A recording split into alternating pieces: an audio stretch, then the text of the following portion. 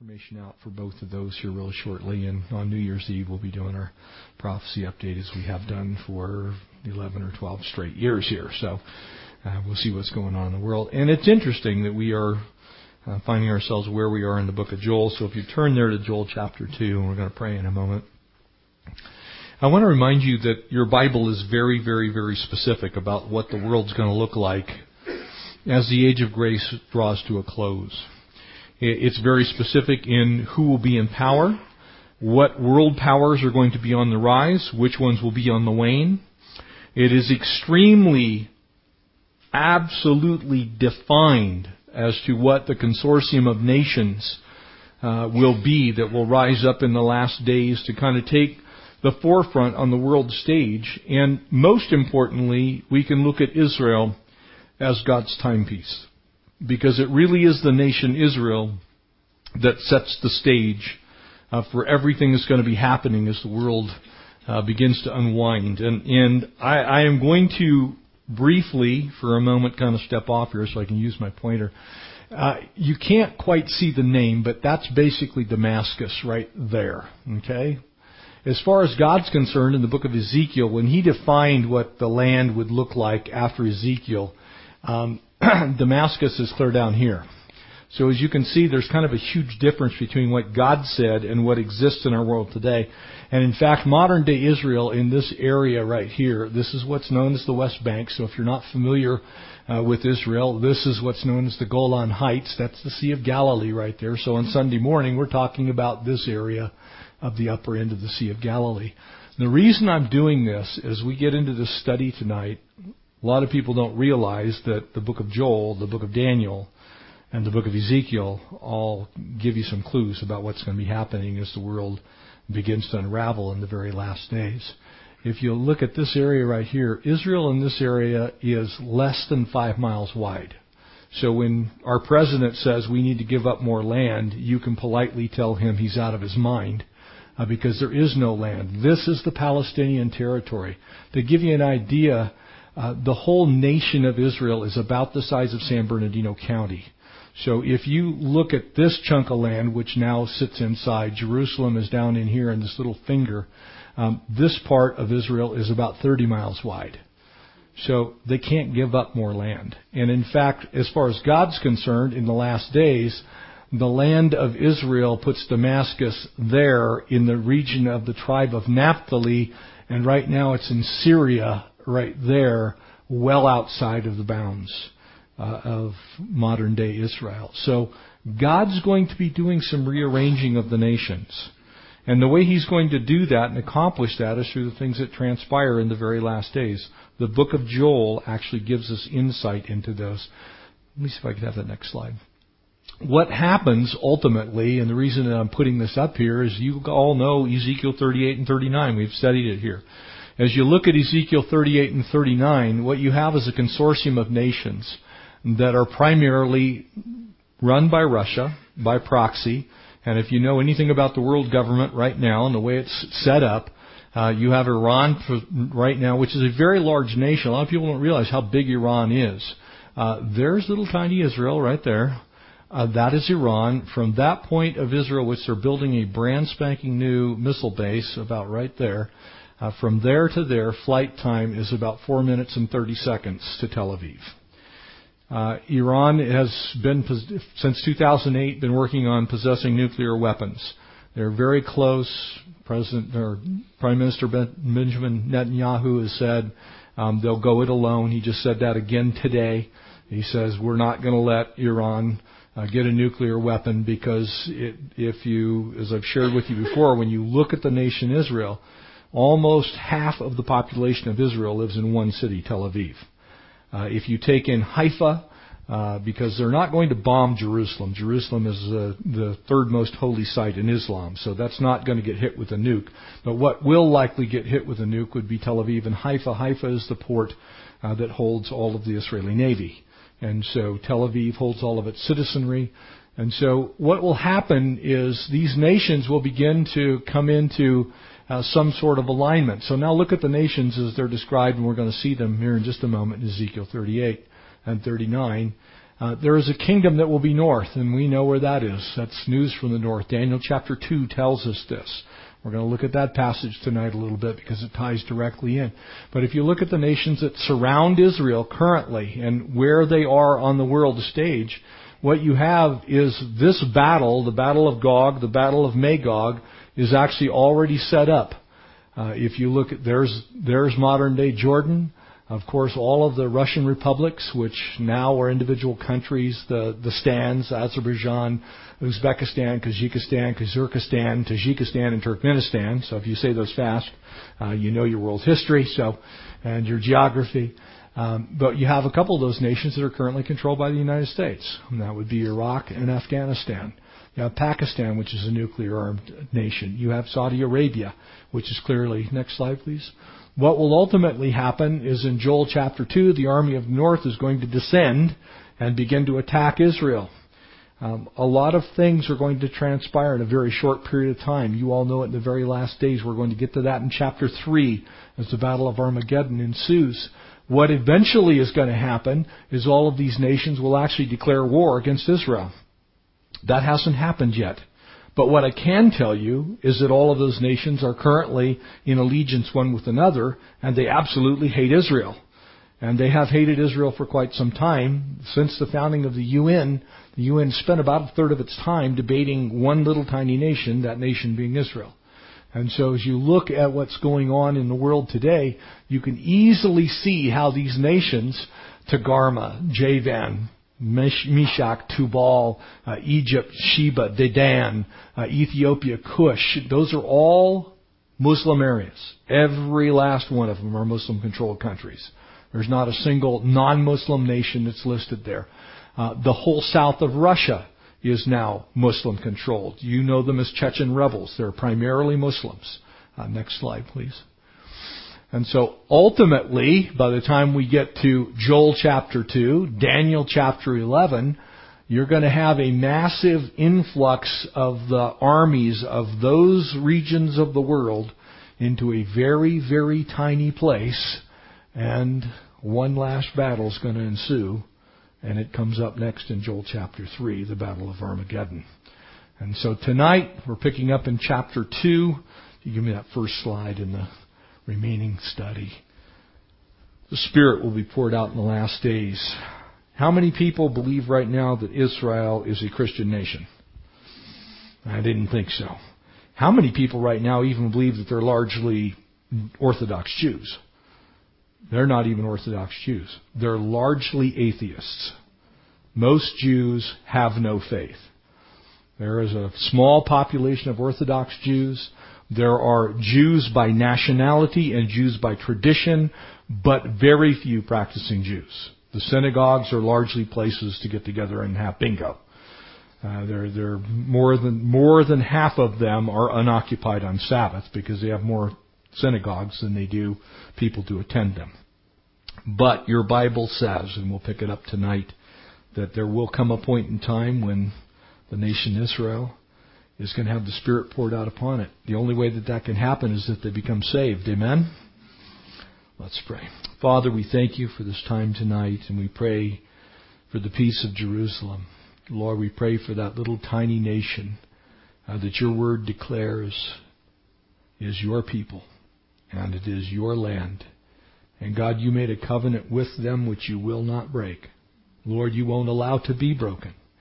And so, Lord, as we turn our attention to your word, would you cause us to see our world through your eyes? Would you help us to understand, Lord, the times, the seasons, the days in which we live, as your word declares that we're supposed to do as the body of Christ. And so, Lord, we pray that you would speak to us tonight. Empower us, Lord, to be your witnesses in this world. We pray that you would raise up a standard over these nations that are going to rise. We pray that people would come to know you, Lord, so that when that bell sounds, Lord, when the trumpet from heaven opens up the heavens and you descend, that people will rise to meet you because they know you. Lord, save the lost. Lord, use us, Lord, to preach your gospel. We pray in Jesus' name. Amen. Verse 20, Joel chapter 2. Now you will understand why I opened with those first 4 slides that show you what's going to happen but I will remove far from you the northern army. In that day and time, the Assyrian army would come from the north, but they would actually not be a northern army, they would be an eastern army. They would have come directly from the east. They would have descended from the north. And what follows clearly puts this whole remaining passage, all of the remainder of chapter 2 and all of chapter 3 of the book of Joel, at a time that is to us still yet future.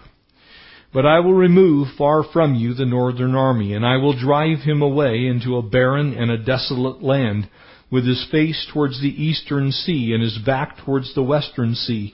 And his stench will come up, and his foul odor will rise, because he has done monstrous things. And so it begins to unfold before us exactly how terrible those last days will be. These are those passages that when we read them, we almost have a tough time reconciling them with the character of God.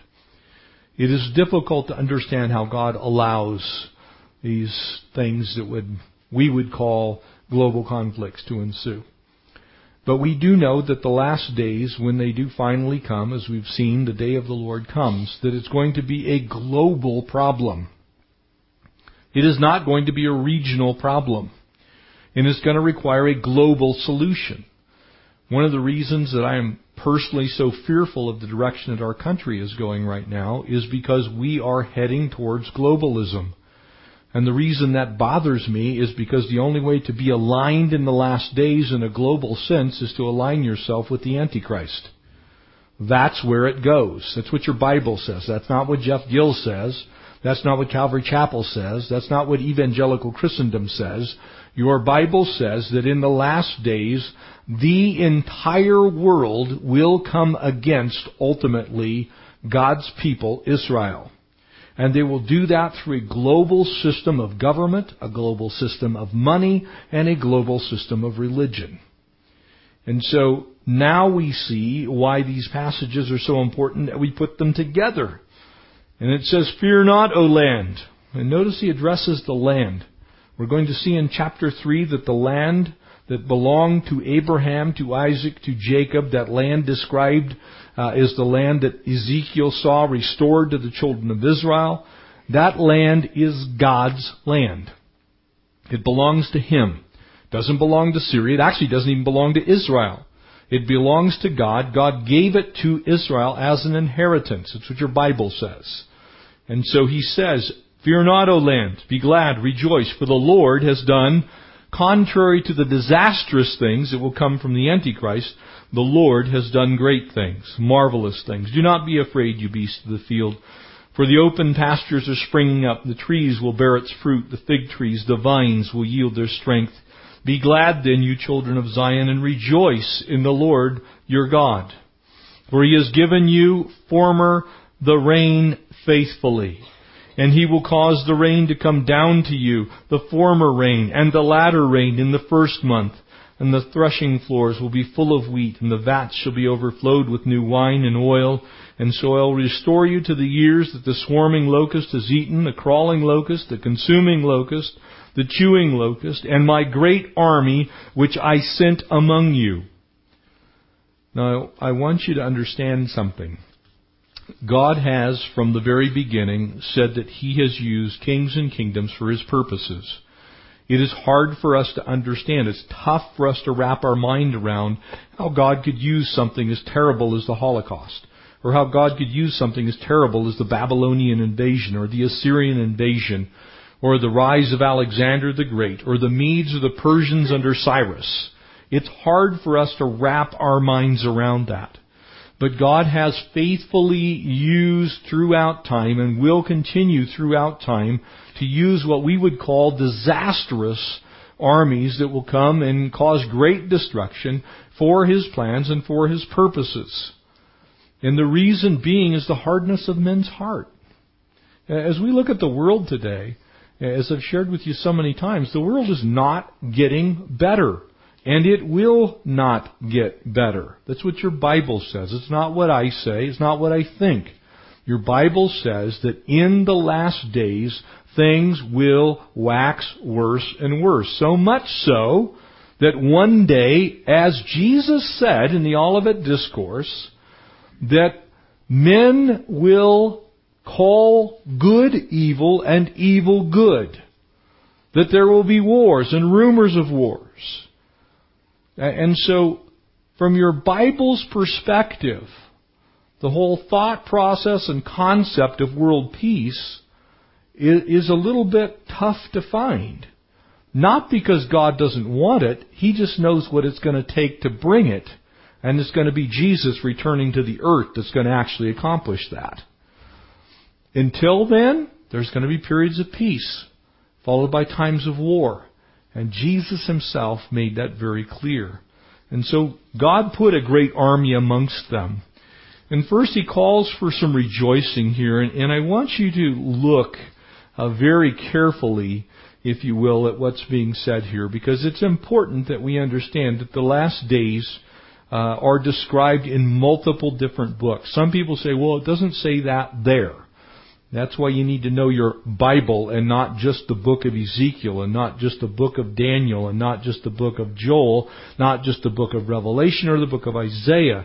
They are a cumulative story, much like the Gospels themselves, as we see in the Gospel of Luke. There are 19 parables in Luke that are not in Matthew. And yet the Beatitudes, which are in both, are abbreviated in Luke's Gospel. They provide a backdrop so we can get a broader understanding of the scope of what God's trying to say to us. And so here, the prophetic vision that Joel puts forth would certainly apply to the Assyrian invasion, which in Joel's time was still future. Of course God would bring the Assyrians. And then God would bring the Babylonians, followed by the Greeks, followed by the Romans, followed by Adolf Hitler, followed by the current persecution that's going on of the Jews all over the world. They're still the world's most universally hated group of people. That's happened. But as we look at what God's Word says here, we get a very, very, very concise picture that God's talking about something extremely specific. And so, many years later, this northern army, Ezekiel would speak of this northern army. Turn to Ezekiel chapter 38 to verse 1. You can find exactly the same vision as you look at Daniel chapter 2. And for sake of time, we'll not go there tonight. But Daniel chapter 2, you can mark that down. He is also in Daniel chapter 11 called the King of the North. And so, as you look at these kings and kingdoms, and now the word of the Lord came to me saying, Son of man, set your face against Gog, the land of Magog. Very well established in a theologic sense that speaks of what we call modern day Russia. Notice the cities. These are all in the areas of the southern portion of the Russian Republic itself. The prince of Rosh, Meshech, Tubal. And prophesy against him and say, Thus says the Lord, Behold, I am against you, O Gog, prince of Rosh, Meshech, and Tubal. I will turn you around. I'll put hooks in your jaws and lead you out. All your army, your horses, your horsemen, splendidly clothed, with great company, with bucklers and shields, all of them handling swords. And then notice the rest of the nations. And this is why it's so important, again, to know your Bible. Who will join together with this northern army? Persia. That's modern-day Iran. Matter of fact, until 1979, they were known as Persia, not Iran. Persia, Ethiopia, Libya are with them. What's the pervasive leadership in those countries? Of course, it's entirely Muslim, specifically Muslim Brotherhood, specifically radical Islam, if you will. They're with them, with their helmet, their shield. Gomer, that's all the way up into the southern parts of Europe. All of its troops. The house of Togarmah. It's taking in basically almost everything that is to the north of Israel. From the far north and all of its troops, and many people are with you. Here's what's going to happen at some point in time. That you remember that giant image that we studied in Daniel chapter 2 there in verse 31. And in fact, Daniel interprets the dream, and he says to the king, he says, "You, O king, are the head of gold."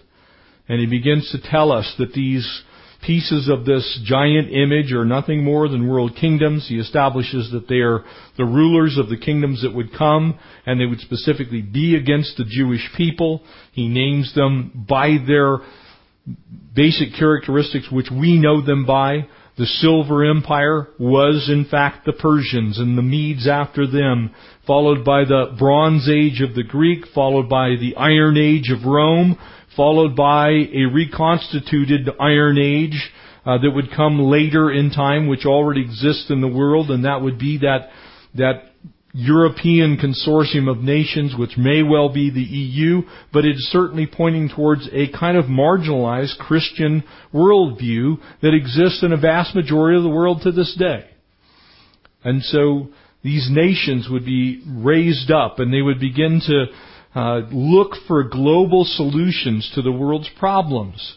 And as we look at what the book of Revelation says in the last days, if you know your Bible, in Daniel chapter 9, it says of the Antichrist that the Antichrist will make a covenant with the nation Israel to do several things: to restore the temple, to restore worship, and to restore the sacrifices. Does anybody know if since the temple was destroyed and sacked, as Titus burned Rome in AD 70, has there been a temple on the Temple Mount? The answer to that question is no. And so, because it did not exist from that time to this, it is still speaking of a time yet future that there will be a governor of the world, if you will, that will come on the scene. We know him as the Antichrist. And he will gather together all of the nations of the world, and it specifically says in Daniel's prophecy that those first 3.5 years of what we know as the tribulation will be times of peace. Can I suggest to you that the thing that the Antichrist will initially solve will be this attack that will happen to Israel? And he will make a covenant with them. He says, look, I'm going to be your defender. He's going to look like a good guy. And then it says that he will break the covenant with them. And then literally all hell will break loose. But that northern army will come. If you know anything that's going on in the world of politics today, you know that probably more so than the United States of America, if there's anybody leading in that region of the world right now, it's guess who? It's the Russians. Who brokered the peace treaty that kept us from launching Tomahawk cruise missiles into Syria? The Russians. Who's keeping us from attacking the nuclear facilities in Iran? The Russians. Who's keeping us out of the stands? The Russians. They have all of their spaceport. We are actually launching our satellites from Russian soil. Did you know that? We're actually in cahoots now with the Russians because we have so dumbed down America that we're no longer spending money because they consider it worthless to have space exploration. Things like NASA are not being funded while we're funding the National Endowment for the Arts. We're heading towards globalism, and we have been for quite some time.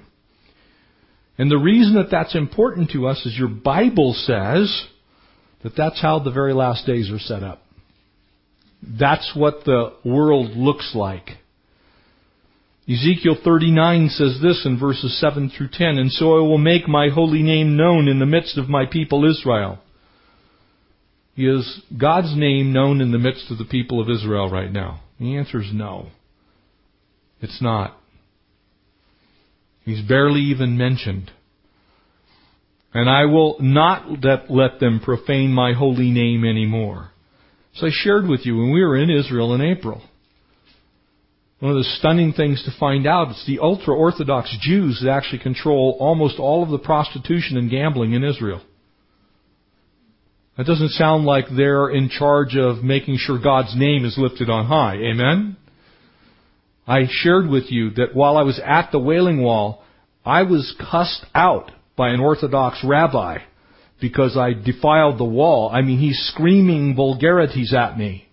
Not exactly honoring to the Lord. It is this place that the world will eventually find itself. And then the nation shall know that I am the Lord, the Holy One, in Israel. Circle that word in. Because it's very important that this is actually in the nation Israel. Not just to the Jewish people wherever they are in the world, but in the land.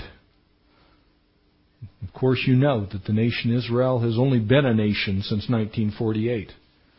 So for nearly 2,000 years, they were not in the land. This passage could not have been true prior to 1948.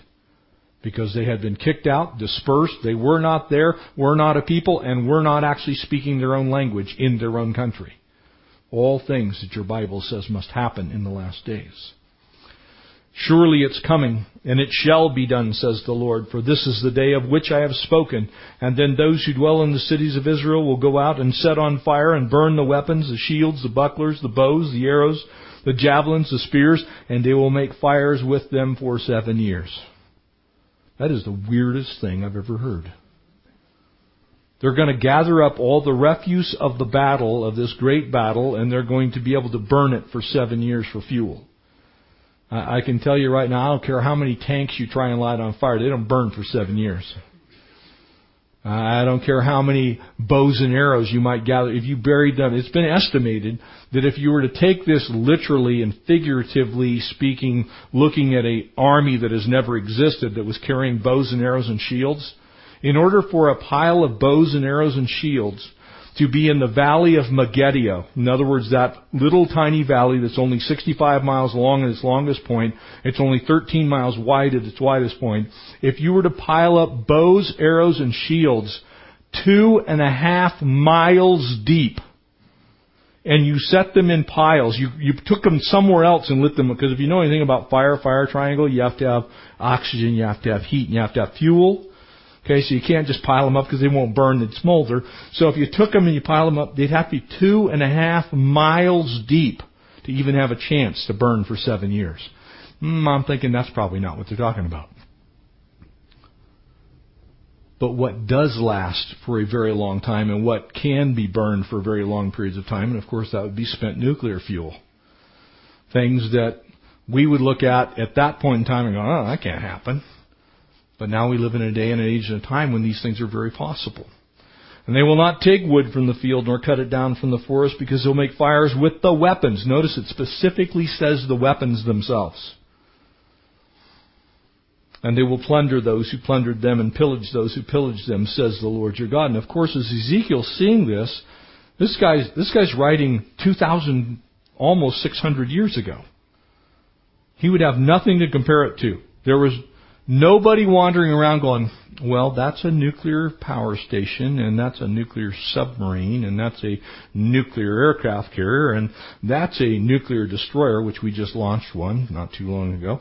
And those are nuclear missiles, and these are bombs that can blow up, hundreds of square miles all at once. He wouldn't have known that.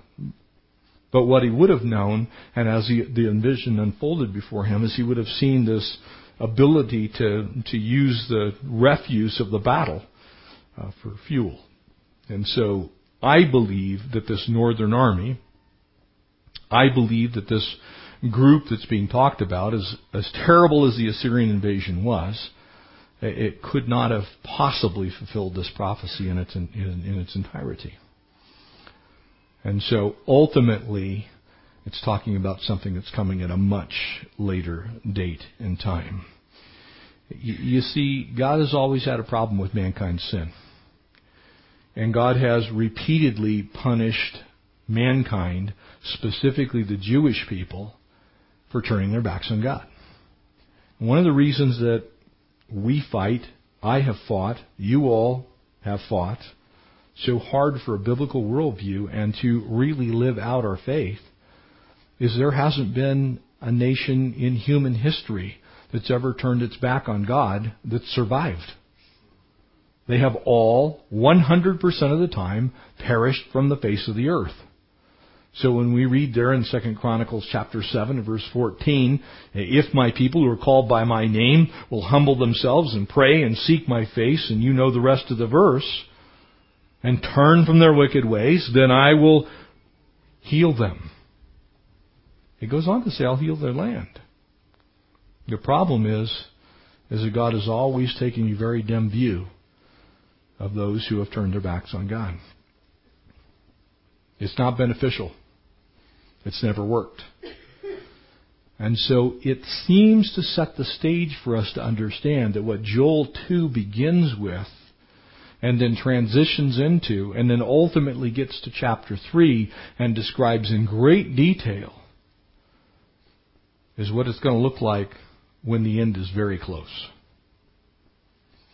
And so we pick up now in verse 26. He says, I'm going to pour out, you notice in this last passage, and I'm going to pour out the former rain, the latter rain. You see what he's really saying is he says, I've been good all the time. I've taken care of you from day one. I made it rain in March and April. I'll make it rain in October and November. I'm taking care of it. You won't bear fruit. You won't bear crops unless I do that. God says, I'm doing my part. The question is, are we doing ours? Are we living in a way that honors the Lord? It's a question for the world.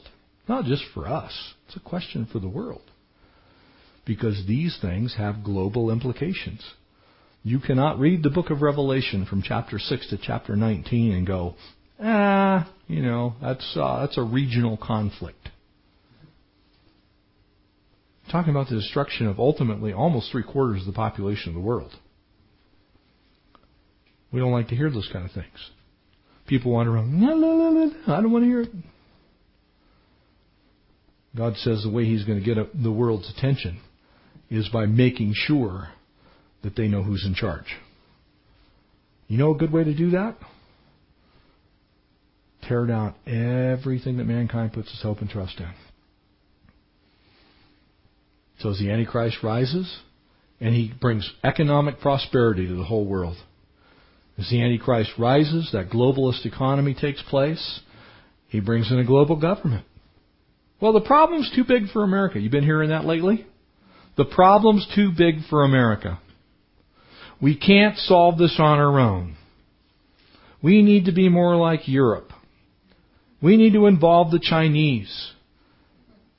We need to make sure that our Russian partners, you remember our president saying that? Our Russian partners. I don't trust Russia any further than I can throw it, and that's not very far. Not because I don't like Russian people, because I know what my Bible says. My Bible says they're on the wrong side, and they're going to remain on the wrong side. My Bible says they're not ever going to be on the right side as a whole, not as individuals, as a whole. Vladimir Putin is not our friend. Not because I don't like Vladimir Putin. Because my Bible says that in the very last days, those nations will gather together with Russia and they will come against Israel, and that will usher in the very end of the world. It's what I see happening in the world right now. It says in verse 26, notice the pouring out of the Spirit now, and it says, you shall eat in plenty and be satisfied, and praise the name of the Lord your God, who has dealt wondrously with you, and my people shall never be put to shame. Does that sound like the Jewish people today yet? I don't think so. They're pretty much put to shame almost every day. Just 2 weeks ago on the floor of the UN, completely ripped apart. The world would be better off without them. And then you shall know that I am in the midst of Israel. For I am the Lord your God, and there is no other. And my people shall never be put to shame. Notice he repeats it. The focus is Israel, and the focus is them not being put to shame, because they want the world to know, God wants the world to know who God is. So Israel's not going to win because they're militarily superior. Israel's not going to prevail because they have superior military technology. Israel's not going to win because they have the Dimona nuclear power facility and they make their own nuclear weapons, which they still to this day will not actually confirm or deny. But they have their own nuclear weapons. They're not going to prevail in the last days because of that. They're going to prevail because God said they're going to prevail, and God said, I will do it for them. For I am the Lord your God, there is no other. And it shall come to pass afterward. Notice this.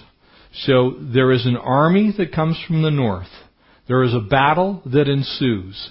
God protects the children of Israel, and He moves into their midst, and He says, afterward, I will pour out my Spirit.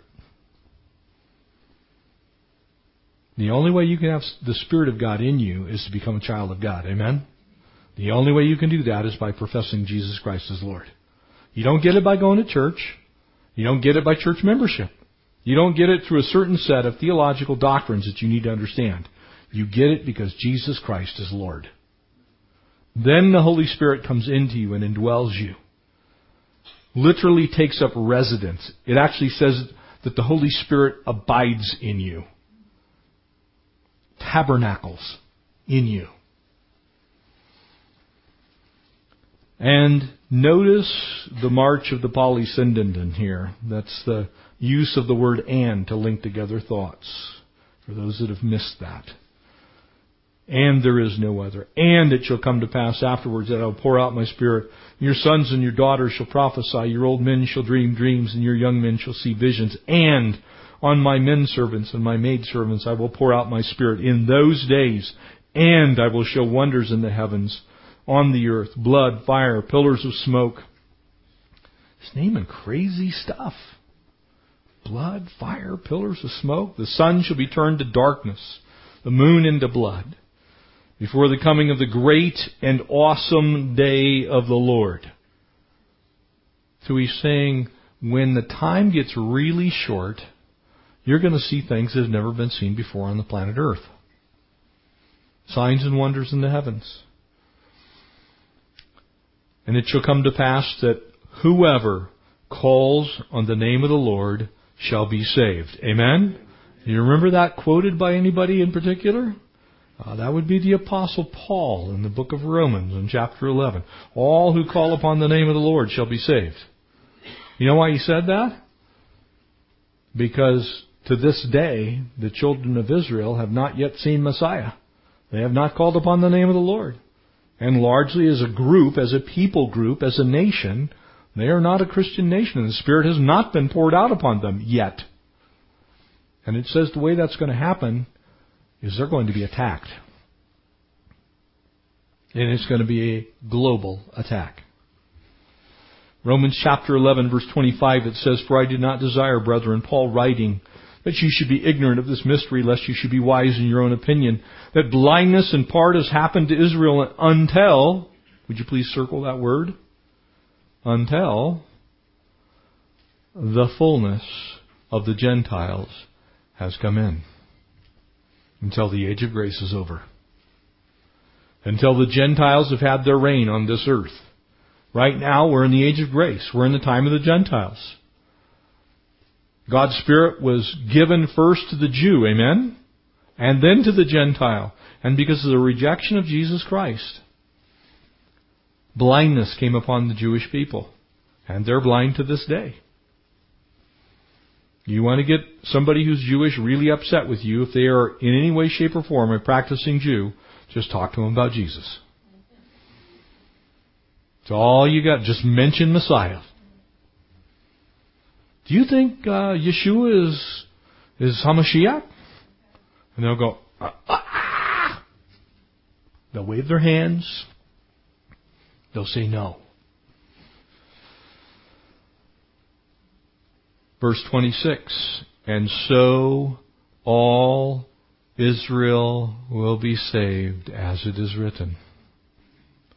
Who do you think he's quoting? The prophet Joel. When was Paul writing? Probably 80, 60 or so. Jesus has already come, died, risen again, been transfigured, headed back to heaven.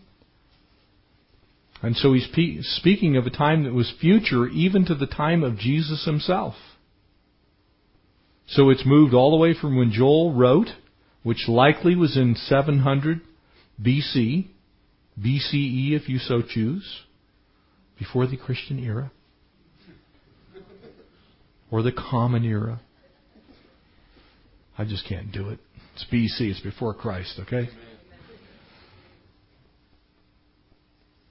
You see what he's saying is, and he goes on, for the deliverer will come out of Zion, and he'll turn away the ungodliness from Jacob. For this is my covenant with them. I will take away their sins. So as Paul's writing, he says a couple of very strange things. All Israel is going to be saved. Well, that hasn't happened yet. If you link these things together, it says they're going to get saved after a massive battle that's going to involve most of what we know as the world. That hasn't happened. Then he goes on to tell, just in case you didn't get it, when I take away their sins. How are your sins taken away? By the blood of Christ. Amen? As you repent, He forgives and cleanses. Amen? Is there any other name under heaven whereby men may be saved? So unless you name Jesus Christ as Lord, your sins remain. So for every Jew who's not named Jesus Christ as Lord, where do you think they stand? Pretty tough place with God. You see what he's saying is there's going to come a point in time when the nation Israel is going to be a Christian nation. Not a Jewish nation, a Christian nation. Now, having been there, I can tell you that hasn't happened. Matter of fact, that's the antithesis of what's going on in Israel today. They're about as non-Christian as you can get. They're not even really Jewish, other than by tradition and heritage. But as far as a practicing Jew, most of them are not. They're kind of not anything. You see, as the Lord speaks in these things, He was really speaking of a time that the Jewish people would be endued with the Holy Spirit, just like what happened in Acts chapter 2. And you guys know the story. The disciples are gathered together. They're waiting for the Spirit to come. The Spirit comes. And what we identify with that work that happened on the day of Pentecost, there's a revival that comes. But can I tell you that there's a revival that's coming that's going to make that one pale in comparison? Amen? Can you imagine when the Jewish people come to faith in Christ, what's going to happen when that light bulb goes on?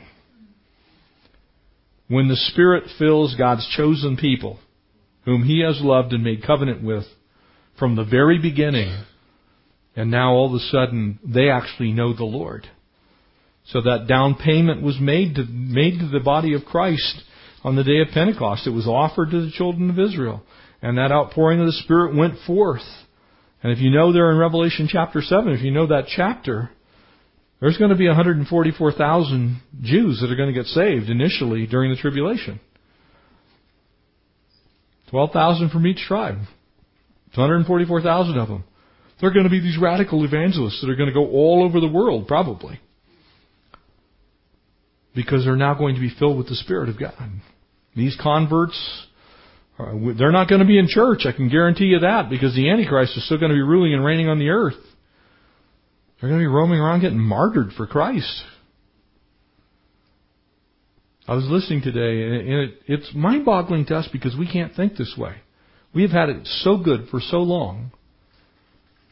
How many of you, raise your hand, how many of you in this room own more than one Bible? Almost 100%. Okay? I have 30. And that's not including the electronic ones. Yes, I have 30. If you go to China today, you cannot go to a bookstore and buy a Bible. It is illegal to possess a Bible. They have 1/3 of the world's population. If you go there, you can't even own a Bible. If you're in India, which has another roughly 1/4 of the world's population, owning a Bible can get you killed. Get you beat to a pulp. Russia is largely still atheistic, either Russian Orthodox or atheist, one of the two. The world needs the Spirit of God poured out. It still has not been poured out in that way. The promise is here, though. It says afterward, as people turn to the Lord, as they finally get it, mind-boggling what will actually happen. And if you notice the timing of all of this, it seems to me that as these things unfold, that they're going to happen not just in rapid fashion, but they're going to actually increase in severity. Right now, the world's kind of blah, isn't it? And you think about it, there's really kind of not much of anything happening right now. You realize that your Bible says that in the very last days, there'll be a time of peace directly before it gets really bad. We've had the longest time in the last 600 years without a major conflict on the earth for the last 50 years. It's where we are. And that's not saying that some of the things that have been going on in the world have been good, but they're not major global conflicts. And yet your Bible says there'll be a time of peace and then major global conflict. So the Spirit is poured out. A down payment is made. Acts chapter 2. It's interesting, there's 120 guys there in that group. And they went on, and then there was 3,000 that Peter preached to the following day, and they got saved. Amen? Now imagine this is a global thing. Imagine 144,000 Jewish evangelists. There was 120, and the day of Pentecost, the church grew to what it is today from the day of Pentecost. Imagine what's going to happen when all of a sudden the light goes on with the nation Israel. It's going to be a mind-boggling time to be alive. As you look at the timing of the last days and these scriptures that I have up here, 2 Timothy chapter 3 and 2 Peter chapter 3 both say the same thing. James, it kind of reminds us that there is going to be a generation that's going to be alive when the Lord returns, and they're going to know that they are the generation that was alive when the Lord returns. I want you to really think about some of that when you look at the world today. Because it's going to go on, it's going to talk about, signs in heaven and all of those kind of things. As we think on those things, we think on them with a rationality that says those are impossible. Can I tell you that evolution's impossible? Evolution is impossible. Okay? It is mathematically impossible. It is chemically impossible. It is impossible by the laws of thermodynamics. It goes against everything we know about the physical universe. Evolution is impossible. And yet people wander around all day, every day going, well, I think once we were chimpanzees. And, we just all of a sudden kind of, the thumbs turned around and they got to be opposable and, we're just all good now. You see, we kind of pick and choose what we call impossible, huh? Amen? The world does. Probably some of you are a little more rational than that. Well, I can tell you the first time that I looked at the chemical components that make up the human body. And as I'm studying them and I'm realizing that when I look at the human body, chemicals don't arrange themselves. That's Chemistry 101. Chemicals do not arrange themselves. You can set chemicals all day long in all kinds of complex mixtures, and they will not organize themselves. They will not add information to themselves. They will not become more organized, and they most assuredly will not multiply. So on the very basis of chemistry, statistics, I can tell you that most people believe in miracles. Because they believe that we got here by a blue-green algae somehow turning into goo and then ultimately into you. So we just pick and choose the miracles that we choose to believe in. So don't dismiss the things that Scripture says. Because people largely believe in the miraculous. Whether that miraculous thing that you believe in is Darwinian evolution, perhaps it's the Big Bang, that the world could be condensed down to something about the size of a bowling ball, and then that thing the size of the bowling ball actually explodes. And it explodes exponentially beyond the speed of light, that it actually extends out, and then one day will begin to collapse back in on itself, and through that it forms stars, star systems, planets, all the things that we know in the known universe. And that ultimately all of those gases and things that collected that basically came from a couple of different molecules of hydrogen that somehow we got here. People believe in miracles. So when your Bible says there's going to be strange things that happen with the sun and the moon, that's kind of small potatoes compared to believing that the Big Bang happened. Amen? It's not a stretch for me. I don't look at it and go, wow, that could never happen. Because I used to believe in Darwinian evolution.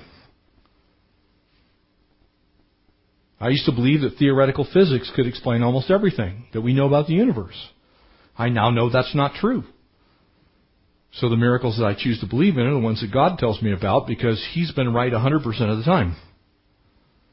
Charles Darwin, not so much.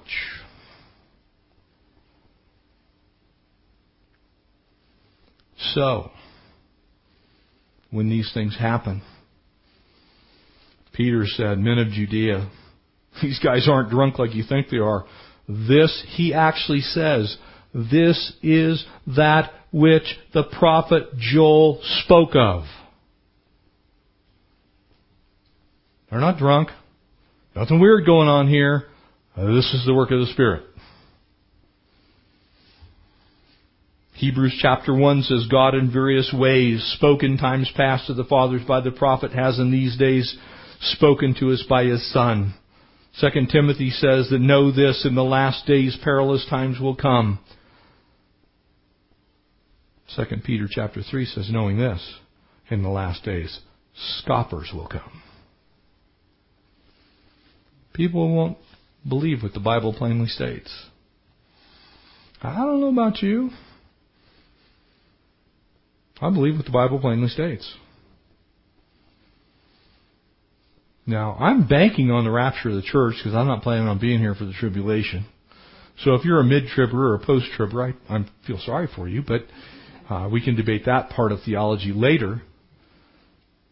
But I know this world's going to come unraveled. That's what your Bible says. I know this, that there are going to be global solutions offered in the very last days, and people are going to jump all over it. Because they're going to look at the problems that are going on in the world and they're going to go, man, we have to all band together. We need a global government. We need a global monetary system. Because, man, our currency just stinks. So what do you have right now? Is it the Chinese yuan? Is it the American dollar? Is it the euro? What's the global currency? You see, it used to be very plain. It was the United States dollar, period. That was the global currency. Everything was measured by the dollar. Well, now, because we're, in actuality, about $56 trillion in debt. You can talk about the 17 actual if you want, but if you look at the things that we have to pay for already, that we've already promised to people, like Medicare, Medicaid. And by the way, you can go to the government accounting office, go to the GAO, look it all up for yourself. You can just type in a little Google search there. You look at the national debt clock, you're going to find out it's pushing $60 trillion. To give you an idea, that is approximately 4 times our gross domestic product annually. If you know anything about interest, that means you'd have to get 300% interest on the gross domestic product just to break even. Probably not going to happen. But I got a solution for you. We'll merge all of our monies together. We'll have Antichrist bucks. Have little pictures of the Antichrist on them. And because that's kind of cumbersome and nobody wants to, really have a picture of the Antichrist on them, we'll just make a little chip and it can go in the back of your hand or your forehead. And you can just scan yourself when you go in to buy something. And without it, you're not going to be able to buy because we're going to have global currency. And oh, by the way, that whole Jesus is the way and the truth and the life thing? We don't like that anymore. Because that's exclusive. That is not tolerant enough, so we're just going to change that. You see, what it says is that the church is going to be tested in the last days. We're going to be tested to see what we're made out of.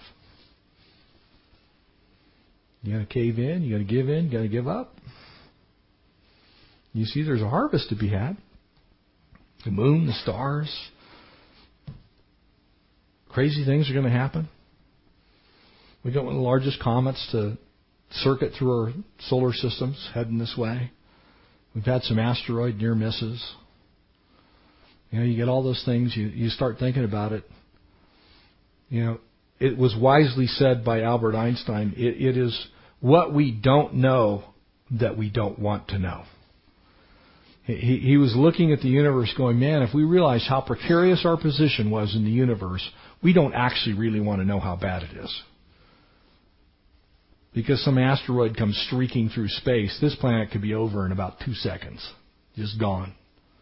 We don't even think about that. So when God says, well, I'm going to pour out my wrath on the earth, and then I'm going to make a new heaven and a new earth, I don't have any problem believing that. Because I believe He made the first universe. And I believe He made the first earth.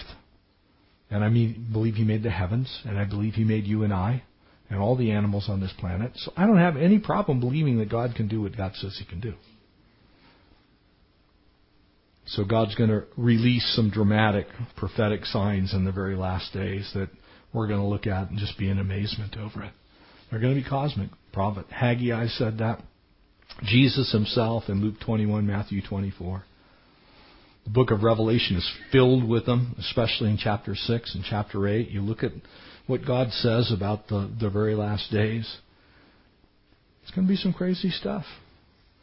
Now you know why Jesus said, don't worry, for I have overcome the world. You see, we shouldn't be wandering around going, oh man. We should be wandering around going, Jesus is the man. He's got a cure for what ails the world. And as you look at these signs in the heavens here in Joel chapter 2, it says the same thing in chapter 3, by the way. Luke 21, Jesus said this. He said, there will be signs in the sun, the moon, the stars. The earth will distress of the nations.